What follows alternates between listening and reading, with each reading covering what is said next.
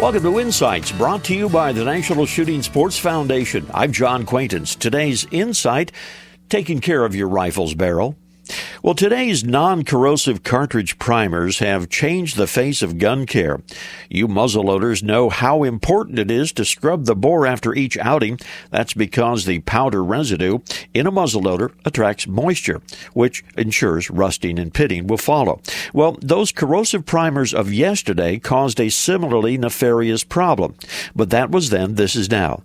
Barrel care today is a relative snap. If you're shooting jacketed bullets, simply run a patch saturated with a good solvent through the bore, let it soften the metal residue, follow with a dry patch, then a brush, repeat the process, and with several dry patches.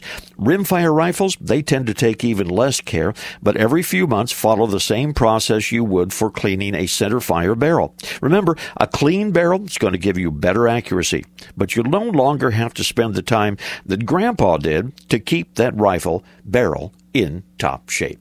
This reminder, visit us on the web at nssf.org/insights. Lots of information about the shooting sports and a chance to win a $500 shopping spree in NSSF's 50th anniversary sweepstakes.